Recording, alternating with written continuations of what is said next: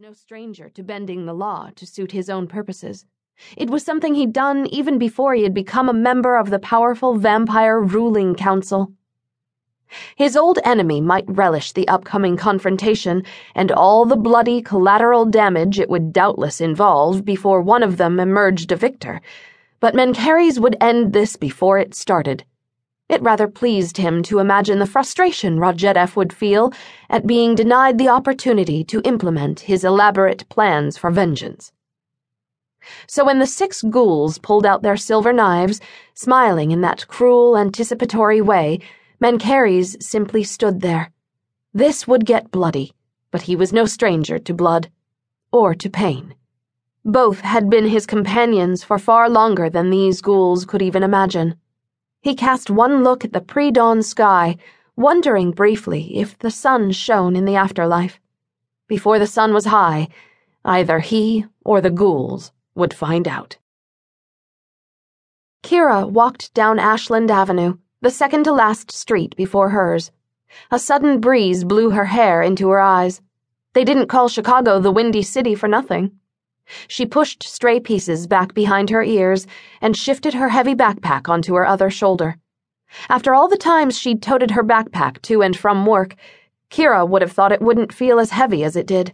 Still, she was lucky her boss allowed her to use the company car on stakeouts, and besides, many people who lived and worked in the West Loop didn't own cars.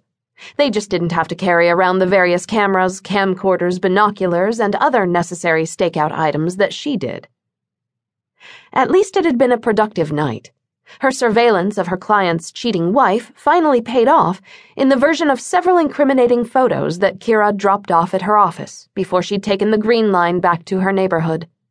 She could sleep in as late as she wanted to today, and even her exacting boss wouldn't have a thing to say about it.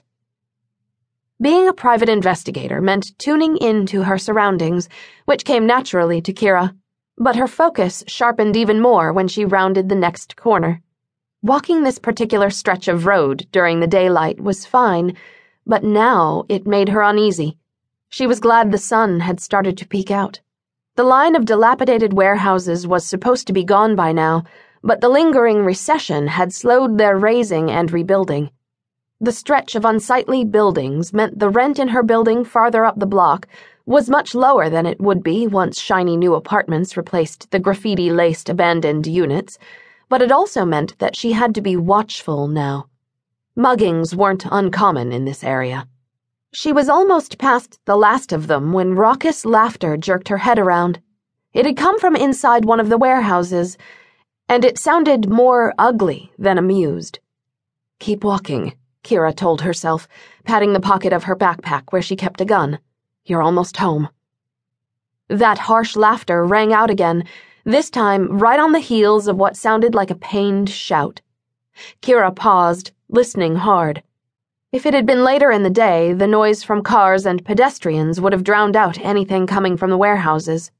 But with most people still sleeping, she next caught what sounded like a loud moan.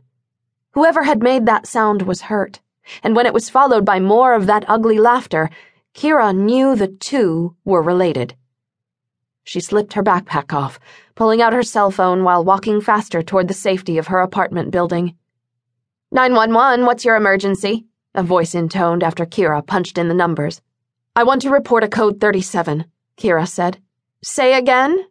"Aggravated assault," Kira amended, surprised the dispatch operator hadn't registered the police code. She gave the address of where the warehouse was located. "Sounds like the bottom floor," she added to be more specific. "Please hold while I transfer you to that station," the operator replied. Moments later, another voice asked what her emergency was.